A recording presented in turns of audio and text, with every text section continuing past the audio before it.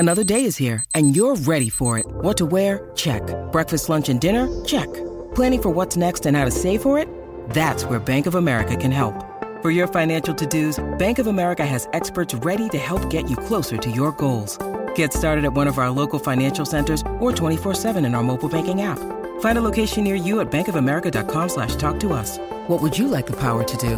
Mobile banking requires downloading the app and is only available for select devices. Message and data rates may apply. Bank of America N.A., member FDIC. This podcast is sponsored by Ramp. Are you the decision maker in your company? Consider this. For the first time in decades, there's a better option for a corporate card and spend management platform. Meet Ramp, the only corporate card and spend management system designed to help you spend less money so you can make more. Most corporate credit cards offer points as incentives, but those points amount to less than their worth in real cash value. Ramp's business cards offer you cash back, real money in your pocket. Plus, you control who spends what with each vendor. And Ramp's software collects and verifies receipts automatically, which means you'll stop wasteful spending and close your books in hours instead of days. Businesses that use Ramp add up to 5% to their bottom line the first year. If you're a decision maker, adding Ramp could be one of the best decisions you've ever made. And now get $250 when you join Ramp for free. Just go to ramp.com/easy. Ramp.com/easy. RAMP.com/easy. Cards issued by Sutton Bank and Celtic Bank, members FDIC. Terms and conditions apply.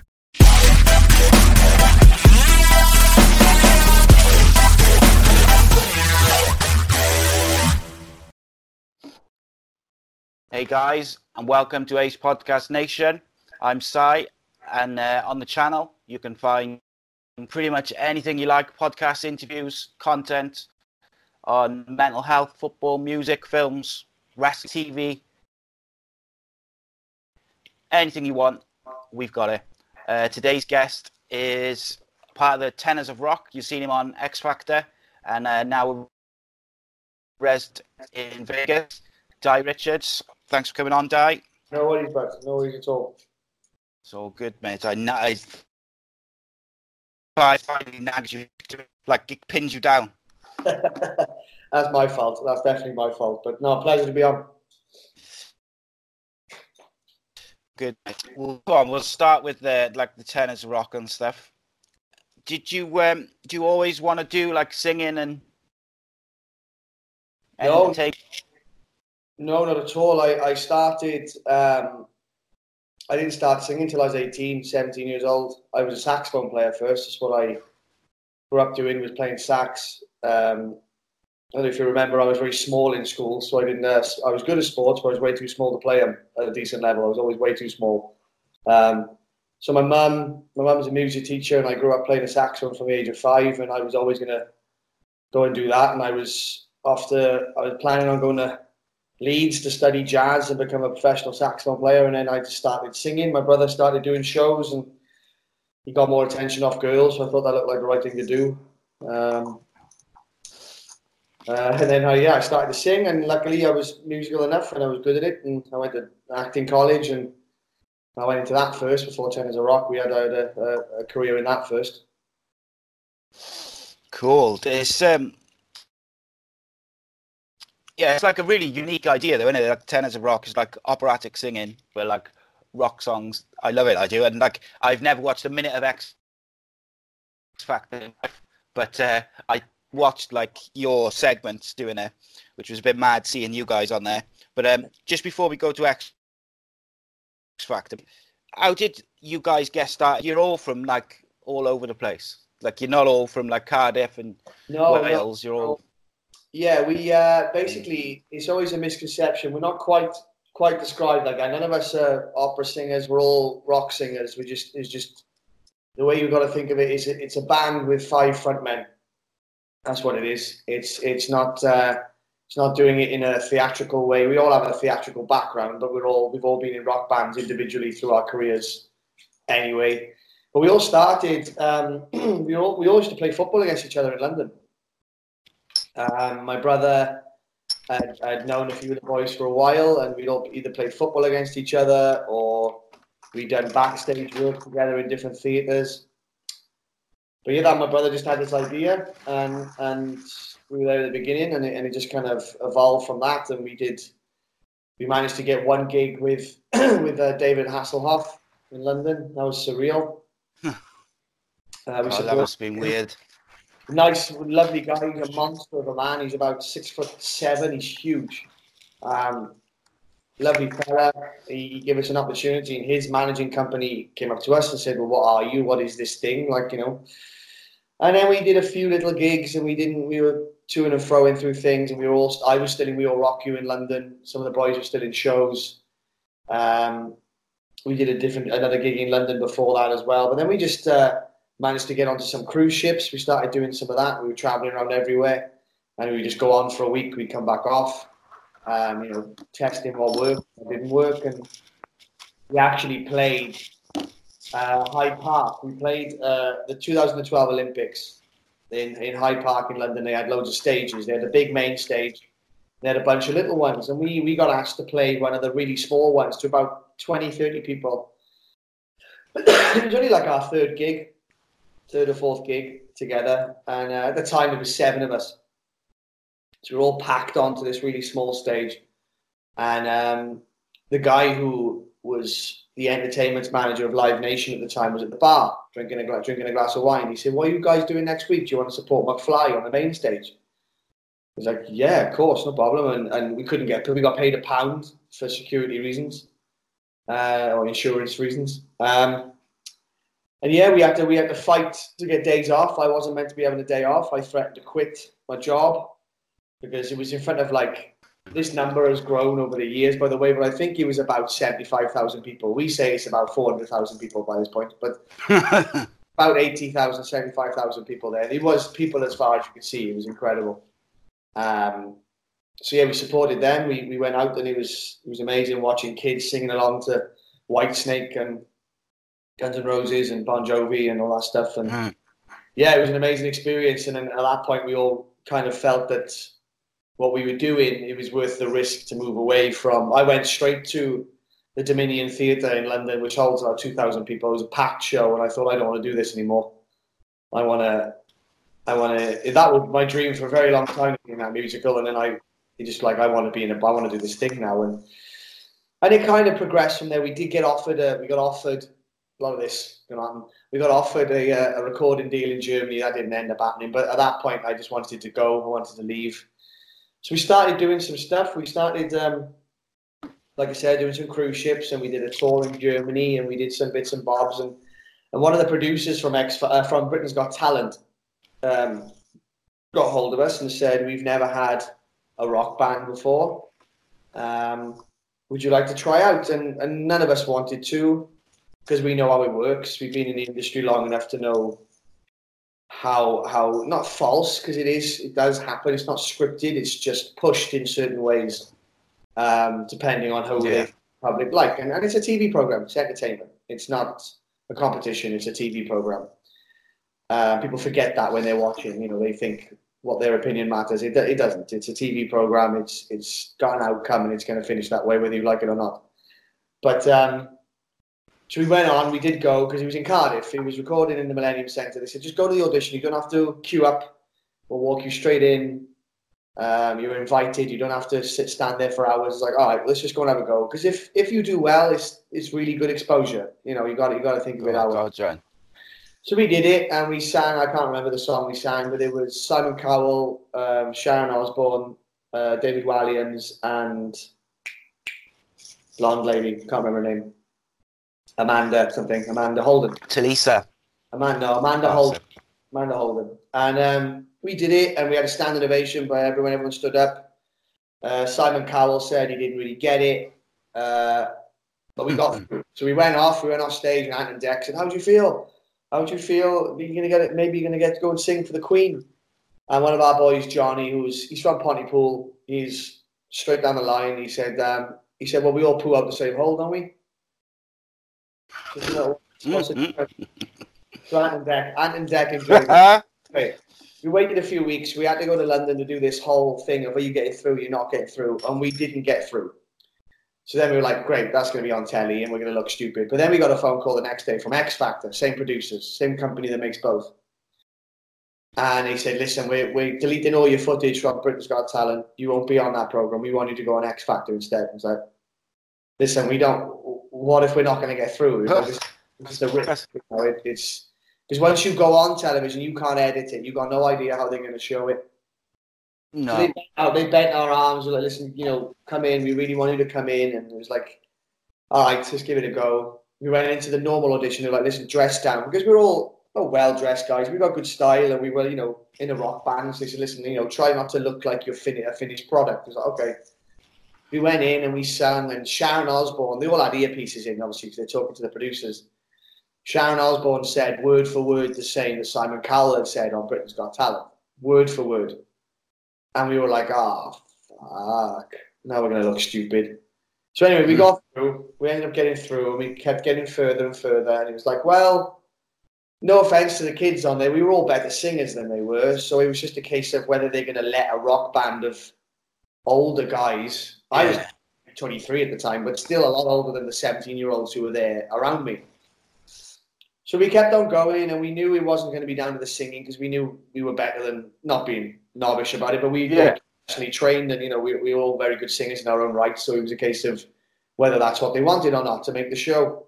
So then it was this whole swap thing. We were live at Wembley Arena, and Gary Barlow, and there was 3 separate girls they put together. One of the girls had actually been in our hotel room the night before asking for advice. Cheeky bitch.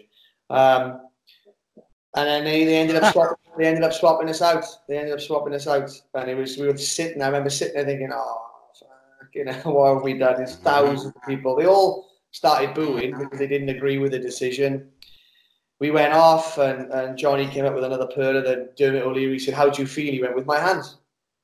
So they kept on trying to make us shoot things, and it's like, I got to get out of here. So we got round to the fact we had to keep up with social media saying that we didn't know what happened, and when it aired, we were on like the 4th episode or the 5th episode, and they showed us every single week. They showed us out, and I'm like you, I don't ever watch them, but I had to watch because I was like, I don't know when we're going to be on, and we knew the outcome. So I ran our social media at the time, and you're going to get some numbers off it. So I was waiting for that to happen to be able to. We released a single every time we were on TV. So when people saw us, they followed us. We put a single out on iTunes, all that kind of stuff. And then the week we finally got shown, they showed us in the opening credits, and it cut to Gary Barlow, and it said that was the worst audition I've ever seen, and it cut to us. And I'm there with my brother, my mum, and my dad, and I was like, "That's not what happened. That's not what happened. That didn't happen." And this is the danger with these kind of programs. So then they didn't show us till about 25 minutes in, and we were all text off all our friends going, "Shit, what happened? I thought you did quite well." And we were like, "What are they going to show?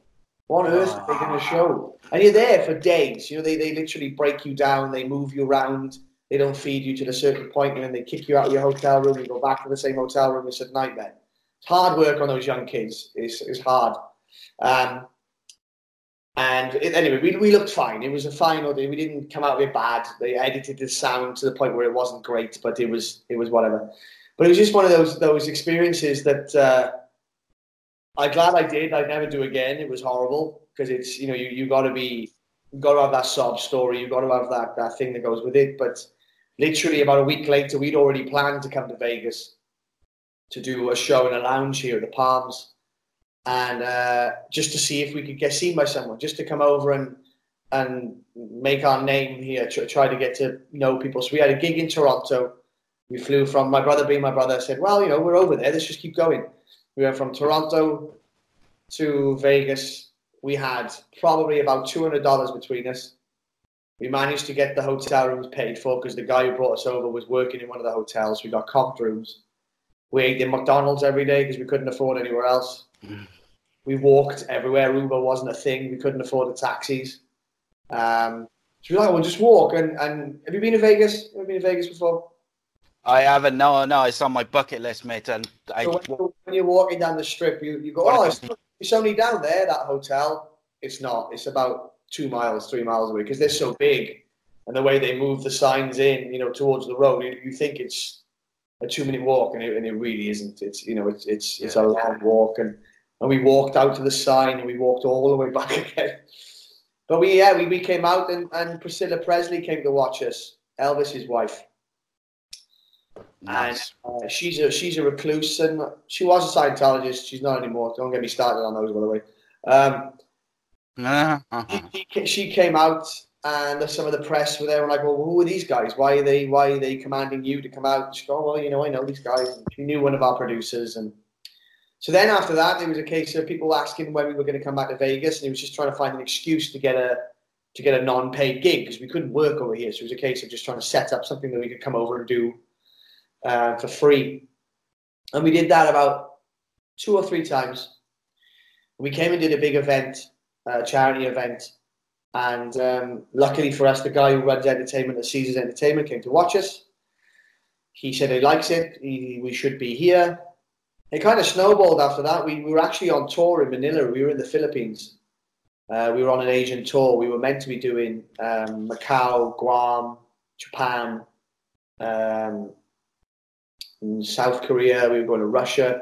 And we'd only done 2 or 3 of the days. We'd done Guam, we'd done Hawaii, and we were in Manila at the time.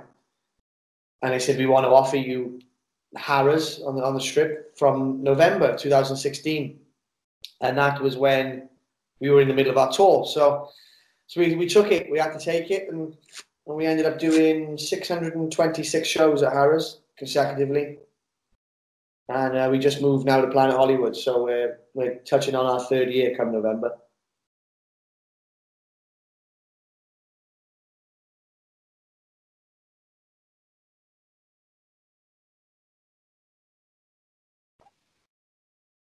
All right, mate, are you still there? Yeah. Sorry, mate. That was me. The connection was breaking a bit, so I was trying to fiddle around and I pressed the wrong button.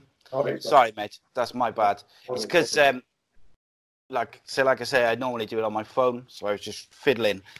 But yeah, so you were in Manila. Yes, we were in Manila, and we got a phone call asking us if we wanted to open up in Harrah's, and that was November 2016. So we had to cancel the rest of our tour. We didn't think we could turn it down. So, and in all these rooms you hear, like Sammy Davis Jr. played at Harrah's, Frank Sinatra played there. There's a lot of history in these rooms, and we thought, well, we got to go for it. And we signed a year deal, and we did 626 shows there consecutively, which was like 15 behind Elvis. So we only wanted that. We wanted that record. So we just, and 5 weeks ago we opened up in a different room in Planet Hollywood now. So there we are, still going. Okay, so we had a couple of technical issues, but we're back. So yeah, you were saying about you took the chance on that place. What was the name of the place? We were at Harrah's yeah. Hotel. And now we just moved to Planet Hollywood. We were there for just over 2 years. And now we're at Planet Hollywood, and it's a smaller room, but you got to shift around sometimes to make the longevity of things move on. It's a great city to be in. There's a lot more here than people realize. I live in a place called Henderson, which is about probably like a 15-minute drive away from the actual strip. A lot of people think you live on the strip. You die if you lived on the strip. I did actually for two months when we first moved over. We were told categorically that we wouldn't last. At the end of the day, it's the home of entertainment. There's like 125 shows a night. There's the clubs, there's the pools, there's the casino floors itself. So there's a lot to fight against. It's not like being in the West End where you have your 10 theatres or like the New Theatre or Sherman Theatre. There's everything you want to go on ever, you can have. Yeah, so it's difficult then, isn't it? Because you're trying to you're just competing against everything, not even just against similar sort of entertainment, it's everything. 24-hour food and alcohol. There's the weed's legal. Strip clubs are fine. They're not frowned upon. They're encouraged. There's anything you want to do in a night out, you can do here. So, so we were told that we weren't going to last long. So I was like, well, I'll stay in the hotel for a month or 2, and then we'll see what goes on after that. Lo and behold, we're still here. So I was like, well, I can't eat pizza and drink beer every night. I need to move. So I moved around a few times, but me and my new fiance, who's got engaged, we live in a place called Henderson, and it's about 15 minutes away from the strip. It's lovely. It's all green, and it's nice. It's far enough away to be where you want to be, and we have mountains here. We've got the lake not far away, and so much to do. And then LA's a 4 hour drive, so it's can't really fault that, mate. Can you? No, we can't. It must be quite cool though. Like the first night at Baja's, going like when you've got people like Sammy Davis Jr. and stuff played there, big names with a lot of history. We were, so on the strip they have each hotel has its sign outside, and they're changing all the time. But when my mum and dad came over that first week, and the Harrah's sign, and it had our poster on the outside on the strip, and it's a big deal being a headliner. It's so one thing we've never realised that it never made much of a fuss back home, which is not a problem, but it's like we're the only X Factor act who's ever gotten a headliner show. We're the only all that kind of stuff. But whatever, it's fine by me. You have Brexit, I'll have Trump. We'll keep it. But no, it was amazing. It really was, and you think, how long is this going to last? It's. And here we are, still here, still grinding. So, gotta enjoy it while it lasts, mate. Whether it lasts, absolutely. Whether it lasted 6 months or 10 years, 20 years, whatever. No, it's an achievement. Yeah, it's a hell of an achievement. And it's been fun. It's been exactly where we wanted to be. It's going to be interesting to see what happens next. And what's the next movement for this? It's I've been in it 10 years now, and it's been a long time, and I've gone through some. I got injured as we moved over here. My hearing got damaged. So singing is becoming something that's becoming hard work for me. Long story short, the audiologist here, the ear guy here, you have these in-ear monitors made. So like the headphones you got now, but they basically would only fit me. You wouldn't be able to wear them. And what they do is they pipe a plastic into your ear, and it sets in your ear, and they pull it out. And they send it to the headphone company. So the guy, he disagrees, but he pushed the mold through my eardrum, and it's still there now in here. My eardrum healed over the top, and it's underneath my bones, wrapped around the bones here at the bottom. So I've lost half my hearing. I have to have a hearing aid. I've had vertigo for the first time. I've had blackouts. I've experienced like bits of depression. What depression must be like, because it's just like this cloud that hangs on the left-hand side. So it's been really tough performing through it, and they try to argue with me that I've still had to work, but the visa I'm on a work visa. I can't stop working. I won't be able to survive without working. I just have to kind of grin and bear it, and it's been tough. So I'm in the middle of a 2-year lawsuit that's going on too.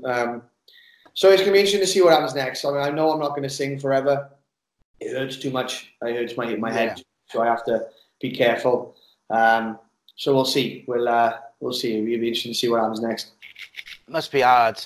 Like, speaking of someone who's had blackouts and vertigo myself over the last sort of 10 years through my health problems. Like, I find it's hard anyway, just day to day having it. But like to have it and have to try and sing and perform and do a full show and remember it while you're in pain and struggling with it must be hard, mate. It is, yeah, and I'm up the top. I'm singing a lot of the high stuff, so it's a lot of pressure coming to my head anyway, with the blood coming up to my head. And yeah, I've never experienced this. It's the color goes from my eye and it goes black into a circle, and then it pops back out again. And it's hard to describe because I'm an able-bodied man. I'm probably fitter than I've ever been in my life, and I'm all right. You know what I mean? I'm not crying on the floor, but it's hard when it's inside you. It's hard to explain unless you feel it yourself. You know what I mean? So it was a horrible injury to have. It's not a nice one as a singer. It's you need your hearing. When I had a hearing aid, the doctor gave it to me. He lent it to me for 2 weeks because they cost about £3,000, and I don't have that spare cash. So he lent it to me, and I had it, and I was in his office, and I didn't realise there was a clock on the wall, and I got a bit upset because I didn't even know that it was there, and I'm like, I'm a 32-year-old man, and I can't even hear the bloody clock on the wall. Like, do you know what I mean? And it's like shit. Yeah. Jesus. So that was a relief to have that for a while. I was like, well, I'm going to need one of these, and they're tiny. You can't see them. It's nothing, but I don't have one now. I have to wait until my case is finished, but we'll get there. Fingers crossed. Fingers crossed. Yeah, don't envy you, mate, with lawyers and solicitors and that. They're bloody nightmare, mate. I got some nice ones, so we're all right. Yeah. So they love it in America, that sort of stuff as well. I didn't even think about doing it, but one of the doctors said to me, "Have you got a lawyer?" I was like, "Why?" He said, "Well, just sue him." So, well, I can't say much more, but it would just ongoing, and we'll have to just wait and see. Fingers crossed. Yeah, it's like one of those things, isn't it? It's unfortunate that it's happened, but you can't do anything about it now. Do you know what I mean? So you've just got. And I think I'm funny here. It's it's a funny thing to talk about. I take CBD pills. Yeah. Which is the non psychoactive element of marijuana, and you should be allowed to take it at home. It's outrageous. You can't. They sell this. I got the CBD oil now. They sell it in on Albany Road now. So there's such a stigma attached to a drug that doesn't have any deaths, doesn't have any. I'm not trying to sit here and bang on about it, but it works. It's worked for me. It's the only thing that's helped me balance myself out is taking the CBD pills and the oil and stuff, and I don't need it all the time. And when the weather gets heavier, I need it then because the pressure in the air is worse and it affects me, externally. Kind of goes on like that. But it's so funny. I try to tell people back home about it, and they're just not having any of it. Just not having any of it. And it's like there's so many things. We have a mutual friend of ours in the band who had bowel cancer, and he took CBD oil, and it did nothing but help him, and he cleared it up. And might not have been the only thing, but doesn't do you any harm. Anyway, it's one of those things. I think it's the one thing that's, on one hand, America, you've got Georgia and Alabama passed yesterday that if you have an abortion, you can get done for 10 years murder. He said, so some things they do, and I said this to my drummer last night, I said, some things this country does fantastically well. Some things you just stuck back in the 30s, and it makes them go. Yeah. But, Britain's the same. We're the first to judge. It's the one thing I've known since moved here. We're also bloody depressed back home. We're also but we're all the first, and I'm engaged to an American woman, and it's we always joke about the fact that we think they're a bit nuts and they're always happy and whatever. But it's they get a lot of things right and they get an awful lot of things wrong. The healthcare is not free. All that kind of stuff. There's a lot going on. It's very expensive to have it, and if you don't have it, you get fined. So it's one or the other. That's mad. I didn't know. I knew you had to pay for it. I didn't know you got fined if you don't have it. Yeah. Well, we just did our tax now, and for 6-7 months I didn't have it because I just couldn't afford it. It was an expense I couldn't afford at the time, and you get fined for it because you have to have it. No. I suppose it's mad. Which is great because when you pay it, it's very quick. It's like my mum has Bupa back home. It's that, but that's for their general hospitals. You can't visit the hospital and then you've got to pay cash. So. It's mad, isn't it? Great. And I never thought I needed it until it literally happened to me the week I moved here. All of a sudden, I'm seeing doctors every 2 weeks. I'm going for MRIs. I'm going for CAT scans, and they cost $800 a pop. Jesus. That must have been weird, though. The first few times you went to the doctors over there, and you had to pay. That must have been so surreal moment. I had the most basic medical insurance I could get. Literally. If your body's falling apart, you're allowed to come into the hospital for free, kind of thing. Yeah. And I went to pay, use that, and I said I've got insurance. I showed them, and they said, well, you're gonna have to pay something like $180 for the consultation. I said, how much is it if I pay cash? And they said $80. I was like, well, I'll pay cash then. Yeah, Jesus. So it's a strange. I can't get my head around it, but it's the only way they've ever done it. So people are very defending over it. Yeah. People make money out of it at the end of the day. Pharmaceutical companies are rich for a reason. So. Yeah, well, it's the same as many things, isn't it? It's when people make lots of money from stuff, they don't want to change it necessarily. But going back to the CBD oil stuff, so I had a car crash in 2008, which meant that I won't go into the whole story because it's really long. But I had a few issues similar to you actually with the doctor, did some stuff wrong. And I've been taking slow release morphine tablets and oxycodone tablets for the last couple of years. I switched over from morphine, but I've been taking them for 10 years now, just to be able to function in the day and move about and that. And I still got to walk with a stick even after I had surgery. Yeah. But what frustrates me about that is that they obviously you can get this CBD oil now over the last, I think it's 6 months or so. Yeah. But my body has had to take like morphine and oxycodone for 10 years. Like, that's just not good for you. Even though I've never gone over the dosages of what I've been told to take, my body's still addicted to it because it's used to got to have it to function. Like, and that's what gets me is that I try to take the CBD oil now.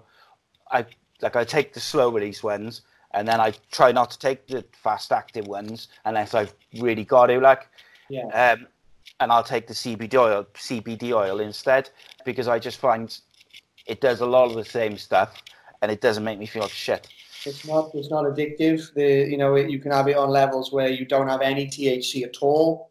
The pills come in, you can have literally just CBD, or you can have 20-1, 40-1, 10-1, 1-1. You can have as many. It's so scientific now and it's so clean. You go into the weed shops here, and it's sorry, mum and dad, I know you don't want to talk with it. But go into the weed shops and it's clinical. It's like an Apple store.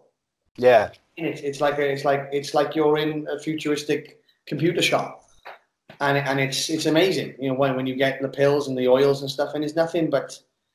Yeah, it doesn't slow you down. Doesn't get you high in the slightest. It's just there to it helps with the anxious feelings. It helps with anything like that. It helps with depression. It helped me with I had a blocking feeling, is what it feels like. It was hanging over me, and it just kind of helped.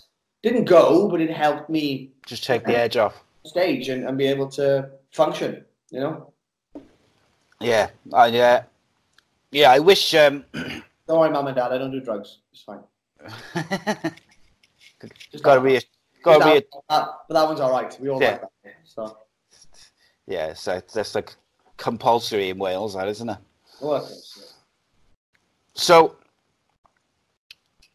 you mentioned before you went on X Factor, you were already sort of looking at the Vegas type deal, and you were looking towards that. Did you say you went to Toronto to do a gig? We did. We sang. When we were doing cruise ships, it was to like help promote a company called Celebrity Cruises, one of the big cruise ships. Pardon me. And they were sponsoring a Canadian football game, so like American football, but so the rules are slightly different. I don't understand what the two versions. Anyway, so we went to it was the Blue Jay Stadium in Toronto, and we were singing at half time on the pitch. So we went over to do that, and we sang that there, and everything we do has got a funny story attached to it. We didn't know that it was Faith Day on the Sunday that we were there. They invited a bunch of local churches and community groups, and which is fine. It's not my bag, but it's believe in what you believe. I got no problem with that. We sang. They picked the songs they wanted us to sing, and we sang "Highway to Hell," which is one of the ones they wanted by AC/DC. So that went down. Well, it was their Remembrance Sunday, so I don't think it was the same day as our one. But either way, they had their poppies, and we had like leather jackets on, so we put them where we could, whether it was on like the pocket of our jeans or whatever. That they didn't like; they thought that was disrespectful as well. So we hopped out of Toronto. It was the weekend there in May. I got done for crack cocaine possession and spending taxpayers' money on hookers. So he passed away in the end, bless him. He wasn't a well man, but he got done for some horrendous things. So then we flew from there to Vegas to do our first gig. We ended up playing eventually over the next 2 years. We played the Palms. We played... what else did we play? We played the Hard Rock Hotel. We did the vinyl club that's inside there. We did the Sands, it's an expo center, but it's where the old Sands, one of the famous hotels, used to be. We did that, and we played downtown as well. And eventually we got offered. We were just trying to keep on making sure people remembered that we were a thing, and we wanted to come here, and it's not an easy trip to hop over. It's as far as you can go before back. So yeah, it was a case of just trying to keep on knocking on the door. And we did. And the first couple of months was tough. It's all big budgets were spent and other people's money, and I had nothing to do with any of that. But I think all producers kind of over budgeted or overspent what they should have. They tried to close us once or twice, and we managed to take certain pay cuts and do little things, and we could keep it going because we were getting there. We were getting an interest. We were going on TV a lot, and because we were 5 British guys at the time, we're cheeky and we're good. We're talking with people. We're good on that kind of stuff, and they love it. They love an accent over here. They can't get enough of it. So yeah, we've just moved now, and we've been lucky to do a lot of things. We sang the anthem at the hockey games, at the the Golden Knights games, and that's mad. We're very lucky to do some really cool. We sang "Happy Birthday" to Stanley in the Beverly Hills. It took 4 of us there to go and sing in Iron Man's mansion, the outside shot they use. That's a house. Okay. And we went there and sang "Happy Birthday" to Stanley. Bless him, he's gone now, isn't he? But we've done a lot of lucky stuff. We've been very lucky. Stanley, mate, that'd be top of my list, I think. Sweet little old man he is. Yeah, he was. He was very wealthy as well. You could see he was just such a nice guy, and yes, it was a cool experience, a really cool experience. Yeah, so you've had your fair share of pretty awesome stuff, it's fair to say, like over the last few years. I mean, we've been lucky. We've been to a lot of countries. We've been to, whether it's on cruise ships or whether it's been the tours we've been doing. Sorry, 2 seconds. I can stay there. Sorry. Oi.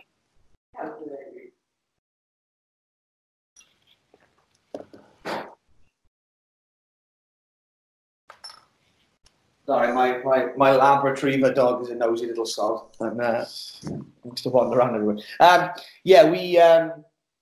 mean, the cruise ships, we did something like, well, we haven't been to the North South Pole, we haven't done Africa, and we've only done a few places in South America, but pretty much all of Europe.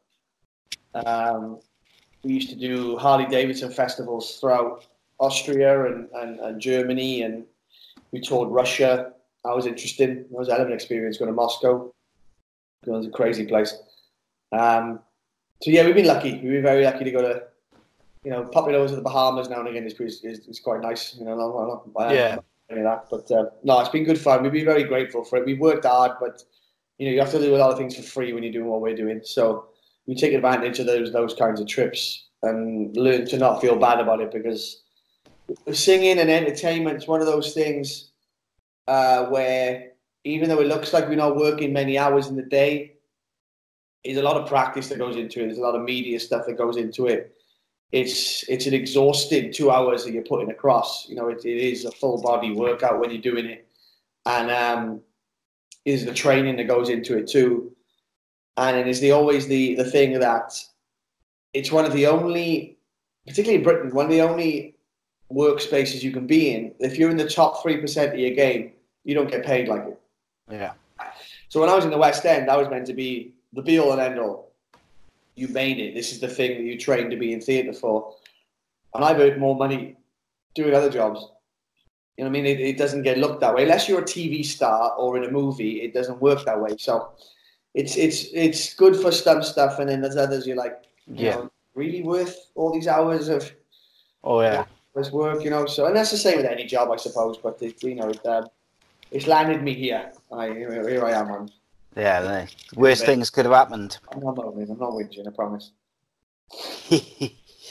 So you said about the cruise ships. When I was looking on the Tenors of Rock website, it says like on the About Me page that there's like an offshoot or some branded people doing using the Tenors of Rock brand on the cruise ships now. Is that it?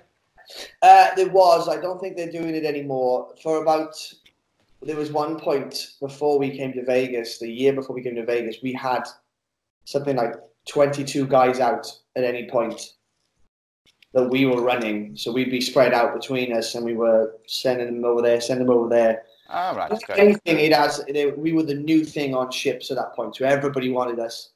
And everything has an expiry date. So we knew that we were going to have those first 2 years of doing it, and we were going to clean up. And then after that, people either copy, imitate, or it moves on to something else. Yeah. Which is fine. Good on to anybody who's going out there earning their money off of it. Carry on. For God's sake, I don't want to do it anymore. You know, it was fun at that point, and then you move on to something else. So there was for a while. I don't think they're doing it anymore. I don't know why, for what reason, but I think it kind of ran its course on those ships. We saturated them for 2.5 years. So there was at one point, it branded out, and we've done shows where we've been in Vegas, and a few guys have gone to Dubai. They've gone to Atlantic City in New York. So we've still got that going on now and again when it gets booked, and if we can make it work. Yeah, I think it's definitely I think with entertainment and media stuff, TV and radio and whatever, it's about you got to get your name out. And when you first start, you got to do stuff for free to get your name out. So if someone will have you on their radio show or whatever it may be, you just got to do it because you want as many eyes as you can 100%. On you. Yeah, we got loads of. Luckily, back in Wales when we toured with I Can't Move in Rill without someone recognising me. We toured with Ridian from the X Factor. Oh, right, okay. They're kind of like Rill and Aberystwyth, and we did Swansea, Monmouth, Cardiff, and we did it again on our own like a year later. And we had a nice little following in Wales for a while. It was nice, and people would come and see us. And obviously we're over here now, so it's a case of we start again. You start again. Yeah. Start from zero. You get out there. You go to the TV programs. You go up and do all that stuff you have to do. And it is a lot of work. It's a lot of work of turning up, being on it, singing at 7 o'clock in the morning for a news program. And then it's, doesn't work. My voice doesn't wake up till... My voice sounds different now than it will do in 6 hours' time. Do you know what I mean? It's the same thing. You don't notice it unless you use it in that way. You know what I mean?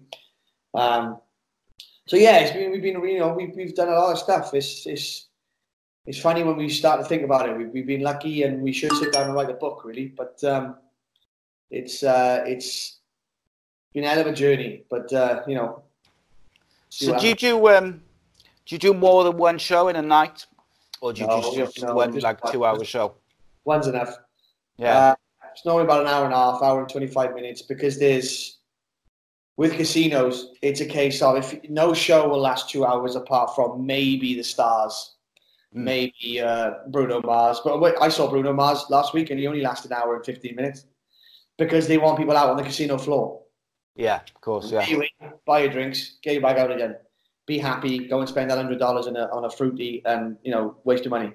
Yeah. But that's how it works, And so we've got a show after us in our theatre, so we can't run over a certain time. They have to clean out. New people come in, so you can only do a certain amount when you can do it. It's my dogs. Shut up. Betsy, come here. Stop. So yeah, you gotta when you're in these casinos, you got the time periods, you got your frames, you got to get through. And they can't get you in, get you out. It's a carousel. I mean, they're only there for 4 days. You've got to get them in doing everything. Get them into the theatre, get them into the casino, get them into the restaurants. Go and be by the pool, and then go home.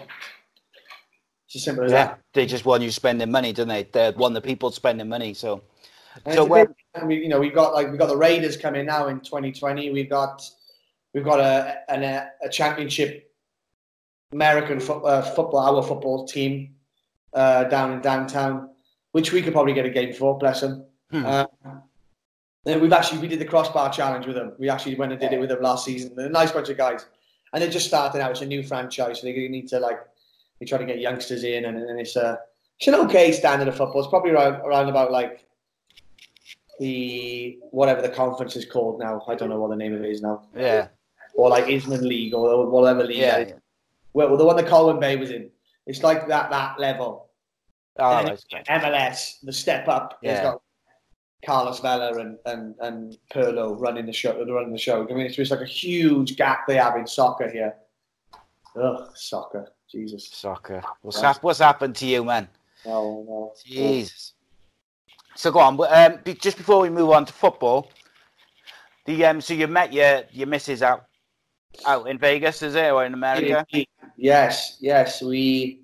We're the ultimate 21st century couple. I DM'd her on Instagram after seeing her do her show, and that was it. I slid in like on a water slide, and she never got rid of me. I'd actually, she got divorced from her ex-husband about 3 months prior to me meeting me. I'd broken up with my ex, and I actually came home for the only time I've been home for a week in 3 years. And she's in a burlesque show. We were in Harrods. We were in the showroom upstairs. She was in the burlesque show downstairs. I said, my words were, I want to go and see some fit girls, is what I said. So I wasn't allowed to go and see these shows beforehand. So now I went downstairs and I fell in love with her like that. And when you see her, you'd understand why. So no, she's been great. We've been together for nearly 2 years now. And it's great. It's I'm going to live here now. Do you know what I mean? I'm engaged. I'm going to be applying for my green card, and I'm going to be able to stay here. And it's one of those things we can't wait. She's never been to Britain, never been to Wales. So we're going to be coming over in about 6 months' time. But there's no work for me at home. Do you know what I mean? I've been away for 2 months. I'd have to start again. And there's so many opportunities, not just in Vegas, just in America as a whole. There really is. Do you know what I mean? And particularly when you're a foreigner or an immigrant like I am, but you have an accent and you have a talent and you have, there's many things you can do. And they like having people with accents. They just love it. They can't get enough of it. So yeah, I mean, I don't know whether we'll settle in Vegas. We love Vegas. It's a great place to be. It's, like I said before, it's not what you think it is unless you spend some actual time here. You come over for a week, you're going to see the Strip and you're going to be hungover a lot. You spend a month here, you're going to see a lot of different stuff, so... But I proposed to her on my birthday 2 weeks ago. 2 weeks ago today. Yeah, I seen that video. Yeah, I proposed to her, so by the pool. As you go. By the pools. Why not? So what's like? Do you have to be there for a certain amount of time to get a green card? Yeah, that depends. I mean, I've married a citizen, so I'm going to marry a citizen. So when we do get married, I can apply then. For my green card through her. She'll sponsor me basically, and you get like a 10-year one, and you have to reapply and all that kind of stuff. Stop it. So once we get married, we can start doing all that. We can get that going then. So yeah, it just means I get the ability to travel, because once you apply, I'm not allowed to leave America until I get something called an advanced parole, which means I get like a piece of paper that says I'm on my way to getting my green card. Yeah. To let them back in, kind of thing. Because it's all to do with how much you've got to pay. It costs quite a lot of money. So it's they just take it. They take your money, and they give you the card you want. Like so, it's hard like that. But you got to do. I understand it. It's the game you got to play. And I've never tried an immigrant coming into Britain, so I have no idea what it's like. No, that's it. I don't know. You don't know what you got to go through. Exactly. Yeah. Moving on to footy then, mate. What do you see many Cardiff games this season on the TV and that there? I've seen pretty much most of the Cardiff games on telly this year. Is there? I bet they're all on there, aren't they? It's more football on telly here than there's ever been on a home. I bet. Like the last day of the season, every game is on live. Infuriating, mate. 8 channels. And it's like, this is amazing. So, I mean, it's early, and I know I pick and choose sometimes which ones I get up for, I'm not going to lie. But on ESPN Plus, it's one of the channels Plus, you can watch any game. So it's all on. It's all every weekend. They'll always have three games every day. They'll have one at 7, depends on what day. So the Sunday, like the 4 o'clock kickoff is like 5 o'clock in the morning, 4 o'clock in the morning, whatever it is. And next year, the Cardiff, the online, I could watch it through the Cardiff website because I'm not in Britain. All right, okay. That costs like £4, like £5 or something like that. Smart, isn't it? So I don't do many of them. I might buy the season one instead of just because streaming it's illegal. Yeah, it's illegal. It messes your computers up. I've watched a lot. I think it was one of those seasons where it's tough with everything that happened with Salah and he would have been that 15-goal striker we probably needed for the end of the season, and it's tragic. I remember waking up reading that a plane had gone missing, and I was like, oh, don't let that be that guy we just signed. No, and that's an awful thing to think as a selfish. No, I know, but I know what you mean. But then I was like, oh, that's terrible. And then and then I read his cut. I was like, oh, as if that poor bastard signed a huge contract. Why? I don't know what the full story. I did read about it, but I lost my mind. But like his agent making sure he was on a private flight instead of stick him on EasyJet and get him here for Christ's sake. So sad. So just didn't need to happen. Just didn't need to happen. No, not at all. 19, that did not need to happen. And you think like he's worked his whole life to get that contract and get that big move, and it's just gone. And listen, we would have been a stepping stone. We would have been gone on to someone else, and we know that. And I've got no problem with taking on players who are going to be a stepping stone onto a bigger club. But to not even get him in the top, that's just so sad for his family, for everyone. I know we all move on at the end of the day, and you will remember, but it doesn't affect us like it affects his family, and it's just awful. It's just awful, and I just wish this contract stuff was being played behind doors. I think it's not a good look, is it? We don't need to see that. You know what I mean? It's their family don't need that played out in the press, and you never know what's real in the press these days. You don't know what to believe and what not to believe, and it's just not a nice situation to see play out in public.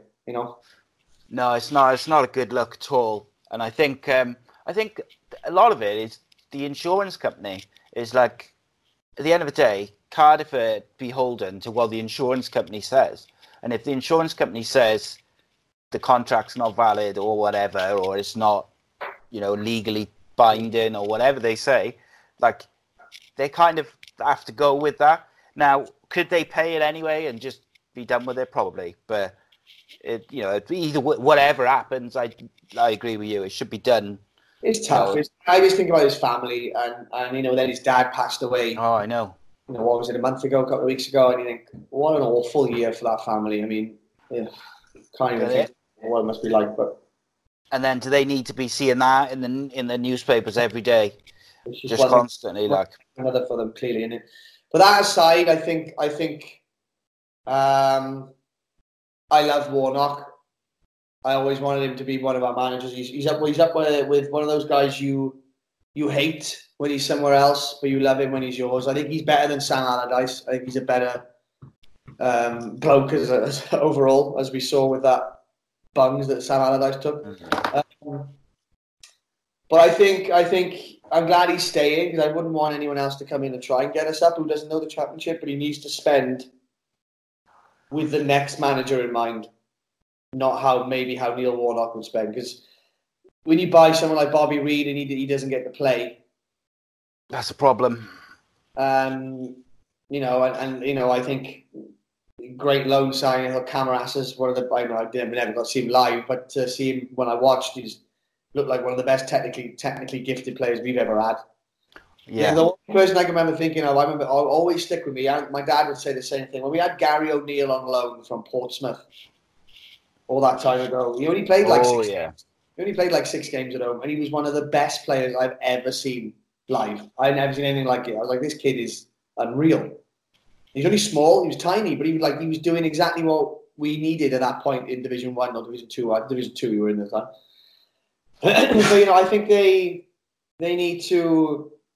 Yeah, hope. I'm going to assume they're going to get back. If they can do a Burnley, I don't see why not. I think I've watched a bit of the Championship as well. I got a lot of my mates. One of my best mates is a Middlesbrough fan, and it's getting quicker. So I'm not sure if the team we had last year back down there would have done as well this year, because they had. You look at some of the boys, like even the Welsh boys, like Tom Lawrence and Harry Wilson, and we haven't got it. Apart, Mendes Lang has scored a few like that, but Harry Wilson scored them week in, week out. We didn't have anyone to take free kicks this year. Who was taking free kicks and scored some? Nobody. I'm not asking for Peter Whittingham back, because he's, I disagree with some people on him. He was past it for me after the end. He was too slow, way too slow, and didn't run enough. But his dead ball was incredible. We haven't had anyone since. Before that, he was Kavanagh, then he was Whittingham, and then when you don't have people like Chopper and Bothroyd or Ernie or anyone like that, we haven't had that. One player. That's what we struggled with this year when Patterson was playing up front. Good job, scored a few goals. I'm not going to deny that, but you shouldn't be relying on what is a right back. Yeah. So that's the tough balance between loving him, Warnock, and thinking if he's got 15, 20, 25 million to spend, who the hell is he going to spend it on? Yeah, I think he... You brought Camarasa in and Harry Arter, and hopefully we can get that kind of player. Because we need 3 midfield players at the least. And we need a goal scorer desperately need a constant goal scorer in that league. Speed is what kills in that league. Simple as that. Yeah, the most infuriating thing with Bobby Reid is that every time he did start, he was very, very good. And even you've seen in the last couple of games of the season, he was very, very good. And he gave us something that no one else gives us with these little balls behind the fullbacks and inside the defenders. Clever player. Well, that Fulham game, he dominated that Fulham game at home. He I'm glad because I hate Fulham. Fulham are one of my hated clubs in the world. I can't stand that football club. We got asked to sing on their pitch, right? Last game of the season, 2015, I think it might have been, before we came to Vegas. 14, earlier than that, 14 maybe. And Adidas was doing a new campaign, and they wanted a band to record. They do Take Me Home, Craven Cottage, that shite. Can't even sing it, makes me feel sick. So can you come up with something that's a bit different, anthemic? You're all football fans. Can you do that? And, we're gonna it's the end of the season, and we're gonna give you loads of gear, loads of Adidas stuff. So that sounds great. Sure, why not? No, we're all football fans. You got myself. I'm a Cardiff fan. Jimmy's a Man City fan. My brother's whoever's winning. Tommy's an Everton fan. So we're all different. Lots of clubs in our band, and none of us clicked that this was going to be an awful idea to do. Because going away was my favourite thing to do. Going to away games, even back in the naughty days, was good fun. Yeah, you were part of it. You just stood back and we've got a QPR away and being thrown fireworks at me and all that kind of crap. It was great fun. Loved it. Loved every minute. Didn't change any of it. Don't advocate it, but it was good fun.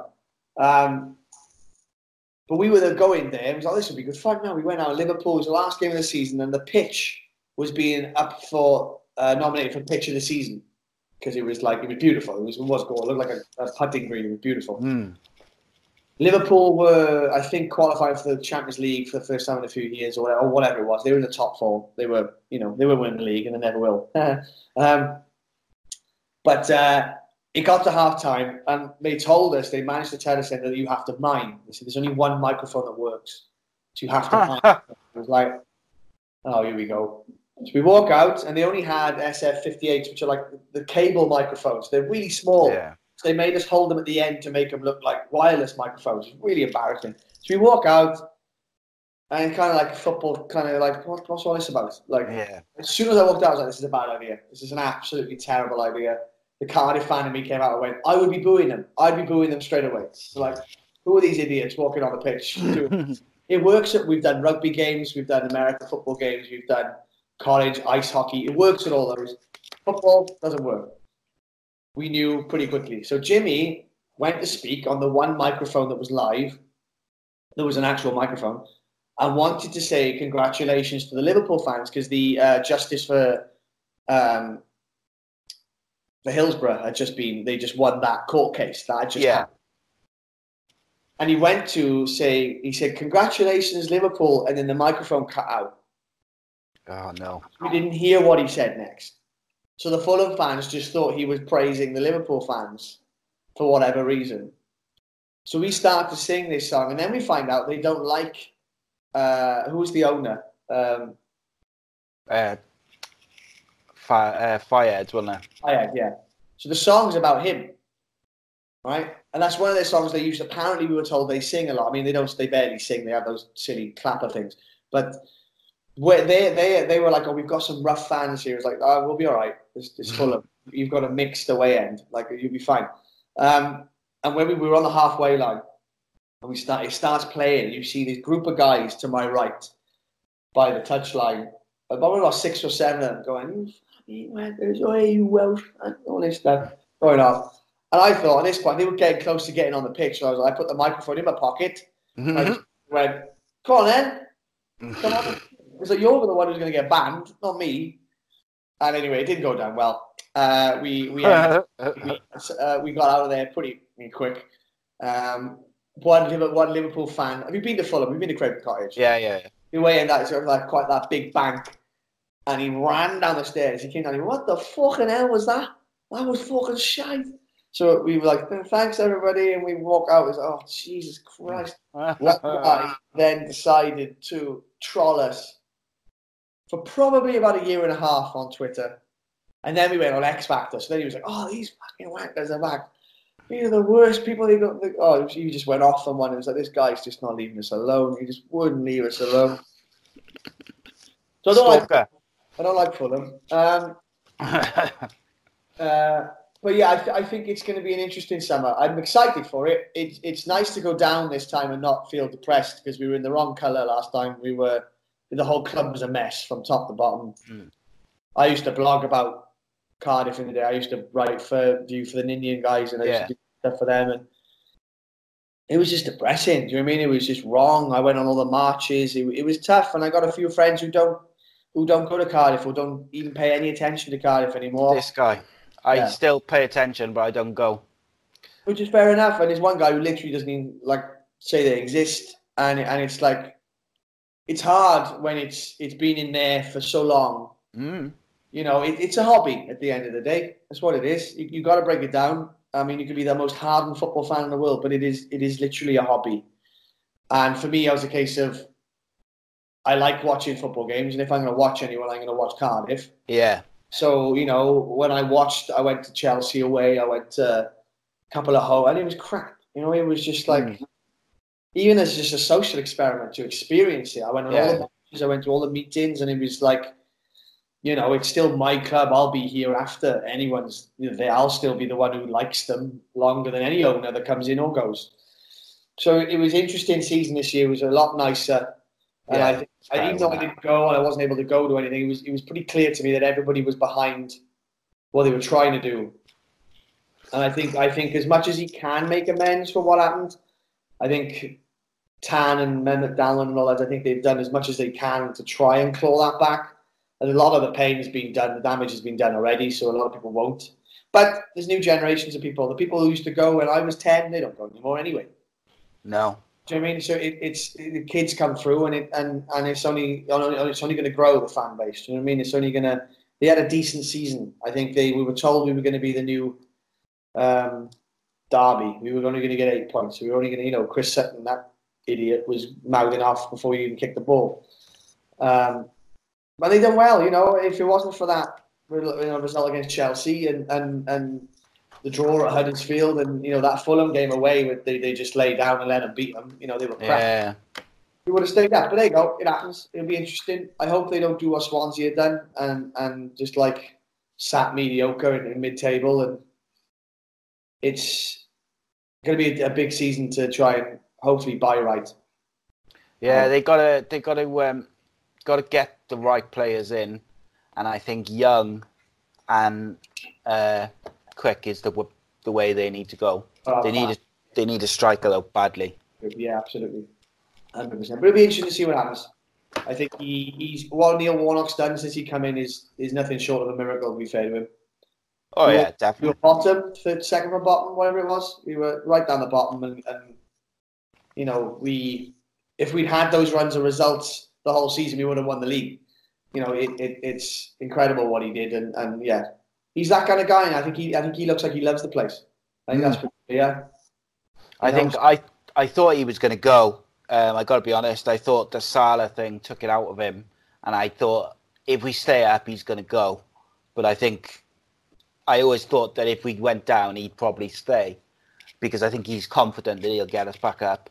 But I spoke to a QPR. I did a show with a QPR fan this morning, and he's quietly optimistic about next year. He just thinks as long as they stay up and they finish mid-table, he'll be happy. But they've got some cracking youngsters. Yeah. And I said, mate, when Warnock come in, that's what we all said, was that we just wanted to stay up and mid-table, nice and not stressful, no relegation, and if we get towards the playoffs, great. And then we ended up going up. So, I mean, it's such a weird league that anyone can beat anyone on any day. And I think that's what makes it so good. Yeah, absolutely. I think, You look at Leeds. You know, they bossed that league this year. They were easily the best team in that league. I've only seen bits of them. I can't stand Leeds, but like my mate, again, he's a Middlesbrough fan. He's like, yeah, they were easily the best team. Oh yeah, big time. Right in centre, and then they bottled it again. Always. Yeah, Jesus, they got, and they're going to lose their best player, what's his name? Dan James is going to United as well. Young Welshman who's really good. Great. What? Actually a Cardiff fan, but that's all right. That's the way. What do you think of Giggs then? Do you reckon he's the man for the job, or do you think he won't last? I think it's gonna be. I think it's an interesting one. I just very lucky to have gone. I went to the Euros. I went to as many games as I could at the time. It was a case of we basically. I was traveling around at the time, and when we qualified, I went to most of the qualifiers. I just wanted to experience one game at the Euros. I wanted to go. I've seen us score. Well, one thing I said to my dad, I want to see us score a goal. That's all I want to do. I don't care how we do. I don't think we got open L's chance. We've done well. What we got. Just experience. A 1-star. We got Ramsey sitting behind him and Alan, and we just got to go from there. When the kids run, and all the really good youngsters we had. So I originally couldn't go to that first game in Bordeaux, and my mates who I go to Cardiff with are all from Bethay, and they're like, well, listen, we got a ticket. If you can get yourself to France and you're free, you can have this ticket. I was like, all right. So at the moment, I'm meant to be going away on a ship. We were traveling, whatever. Anyway, for one reason or another, that got cancelled. So I was like, right, I am going to Bordeaux, come hell or high water. And I've flown a lot. So I was like, I don't care how I get there. I don't give a shit how long it takes me to get there. I'm going. So I flew I got a bus from Cardiff to London. I flew from Heathrow or Gatwick, whatever it was, to Athens. And then I was in Athens airport for about 7 hours. I flew from Athens to Bordeaux. And I was straight then to meet them at whatever pub. But by the time I landed, I was like, Dad, book me a hotel. I'll give you the money. Just find me somewhere to stay, a B&B or somewhere, so I can just go bag off and I can go straight to... The game was the day after, I think. I can't remember what day the game was. So that whole experience was insane. Like being at a tournament and, like, for instance, wearing red at a tournament. I've never done that. I've never been to any... Apart from the internationals at home, I've never been in a... It's always like the FA Cups and the Carling Cups have always been with Cardiff. So it's always been that tournament feeling has always been with Cardiff. So it was like a different feeling to be around Welshmen everywhere. It was thousands and thousands of us there. And did you get to go over? Did you go over at all? I didn't. I couldn't. My health was nowhere near good enough. I was with them, and we were up in the top tier. Great view though. All the stadiums were lovely that I went to. And I was like, and they nearly scored, really quickly. And I was like, oh, here we fucking go now. This would be a disaster now. Never mind the fact we had England to play.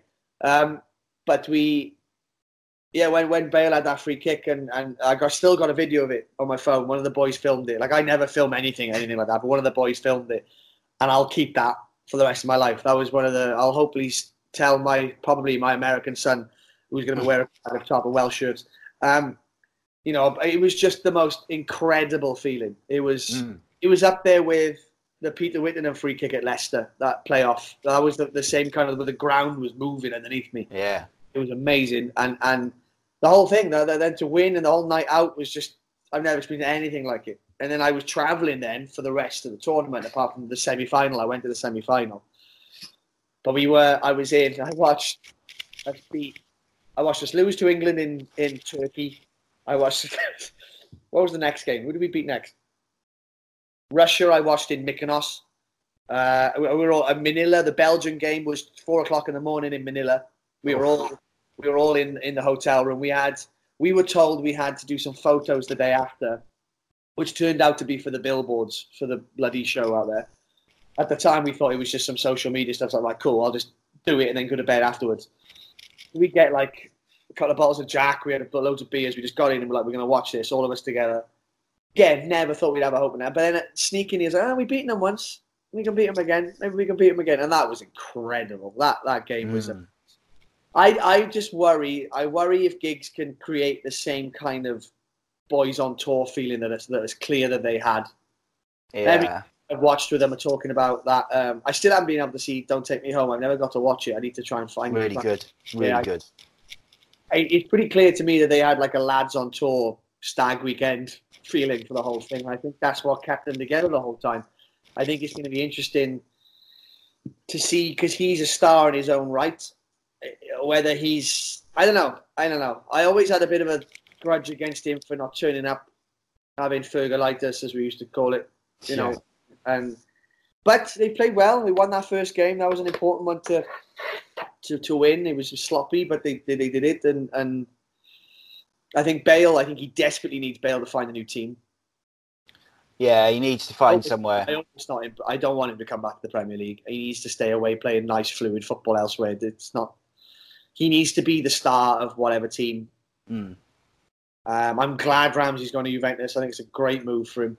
The pace of football over there is a bit slower, but I think he'll be able to boss those midfields. I think he'll have a whale of a time sitting in the middle, pinging balls out all over. I think Arsenal fans haven't looked after him well enough. I think they treat him like crap, to be honest with you, and I don't understand why, because he's one of their best players they've had.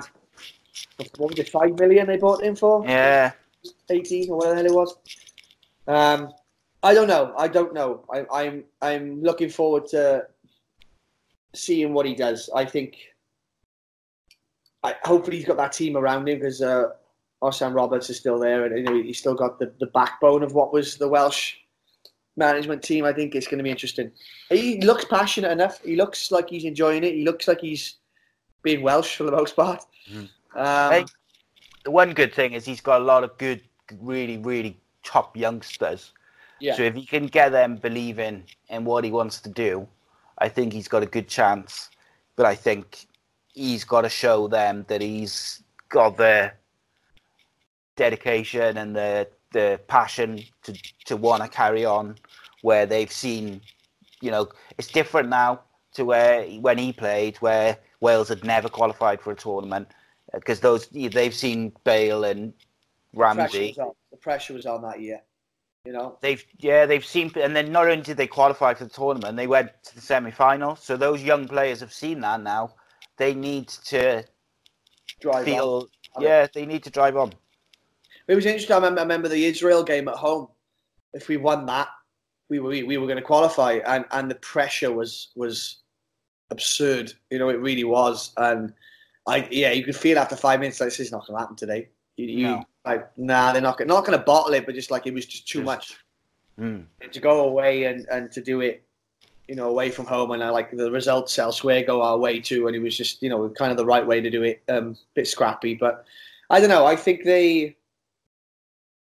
he's moved players around. He's changed the formation a lot. I think he played the youngsters when he needed to. That last game he played, no need to put it was a nothing game. You know what I mean? It was what it was, and they did well. It was feel sorry for the fans in Wrexham not seeing the big players, but it was good for the youngsters to get out and it was always that extra game. Do you mean they were never going to play? So do you know what I mean? Though if Bale gets injured in that game and then can't play in the qualifier, he'll get slated, so he can't win. I read the other day that apparently they're going to drop him to the under 23s or something in Real Madrid if he doesn't find a new club. So I don't know what he's done wrong. I'm not quite sure what's going on there, but he hasn't been very good this year, but they've never given him the credit that he deserves. Well, when Zidane was there last time, he was, they wouldn't have won the games without him, and I think that the other manager they had didn't like playing him for whatever reason. Liked Isco and liked the younger boys. I can't think of the kids' names. Like 17, but it's people have a go at him, and you're like, he does get injured because he's so quick. You got to think of those muscles in his hamstrings are so tight. Oh yeah, man. Long boy, you know what I mean? He's a tall kid as well, and I don't know. He needs to go somewhere where he's loved next, but he needs to be that number one player. He needs to be the Ronaldo, because he needs to be that striker up the middle. He can't be out wide. He needs to be up top. Give him the ball and let him do what he does, because he's still got it. He's young. How old is he? Yeah, he's 29, I think. He's got another 4 years yet. You know what I mean? Yeah. I don't know where he'll go. Well, surely I think Tottenham have to have the option first. I think that's part of his contract. don't think they'll pay their money, though, mate, to be honest. I don't think they'd pay him his wage or the fee. I think he'll end up going to Man United, I do, and Pogba will go to Madrid.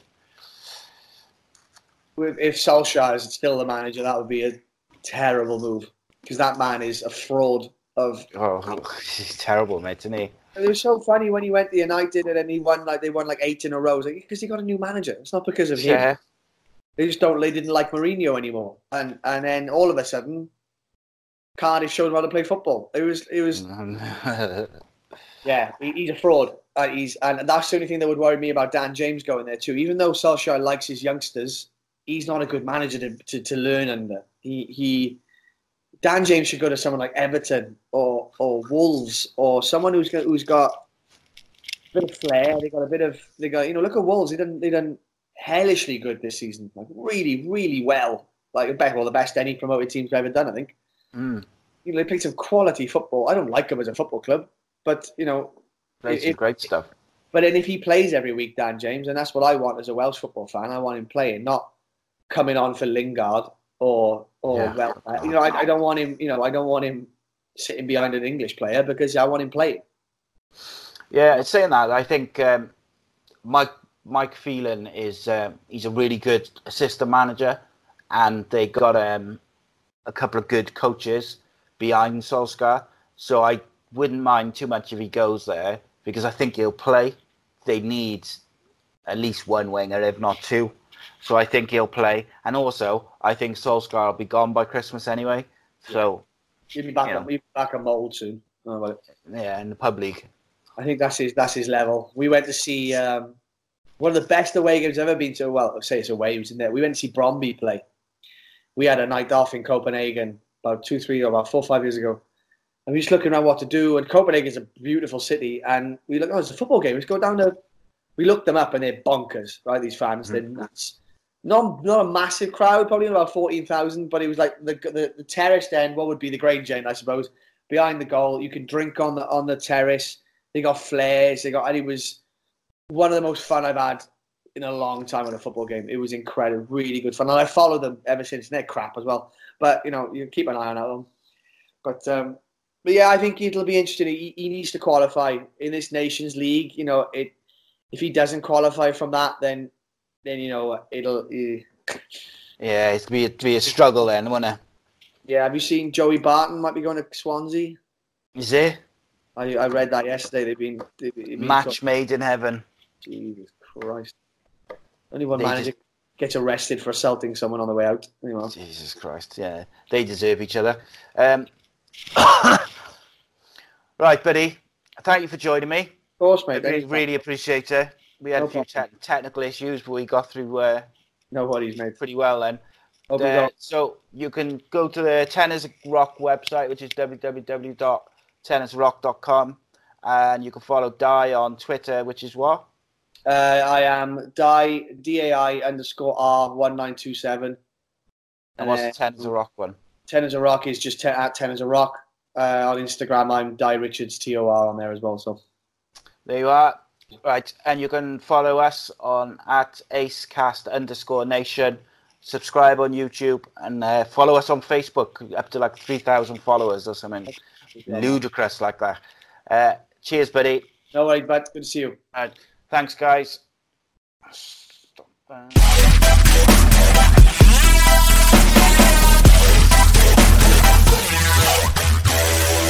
Sports Social Podcast Network. Judy was boring. Hello. Then Judy discovered ChumbaCasino.com. It's my little escape. Now Judy's the life of the party. Oh, baby, mama's bringing home the bacon. Whoa, take it easy, Judy. The Chumba life is for everybody. So go to ChumbaCasino.com and play over 100 casino-style games. Join today and play for free for your chance to redeem some serious prizes. ChumbaCasino.com. No purchase necessary. Void where prohibited by law. 18+ terms and conditions apply. See website for details.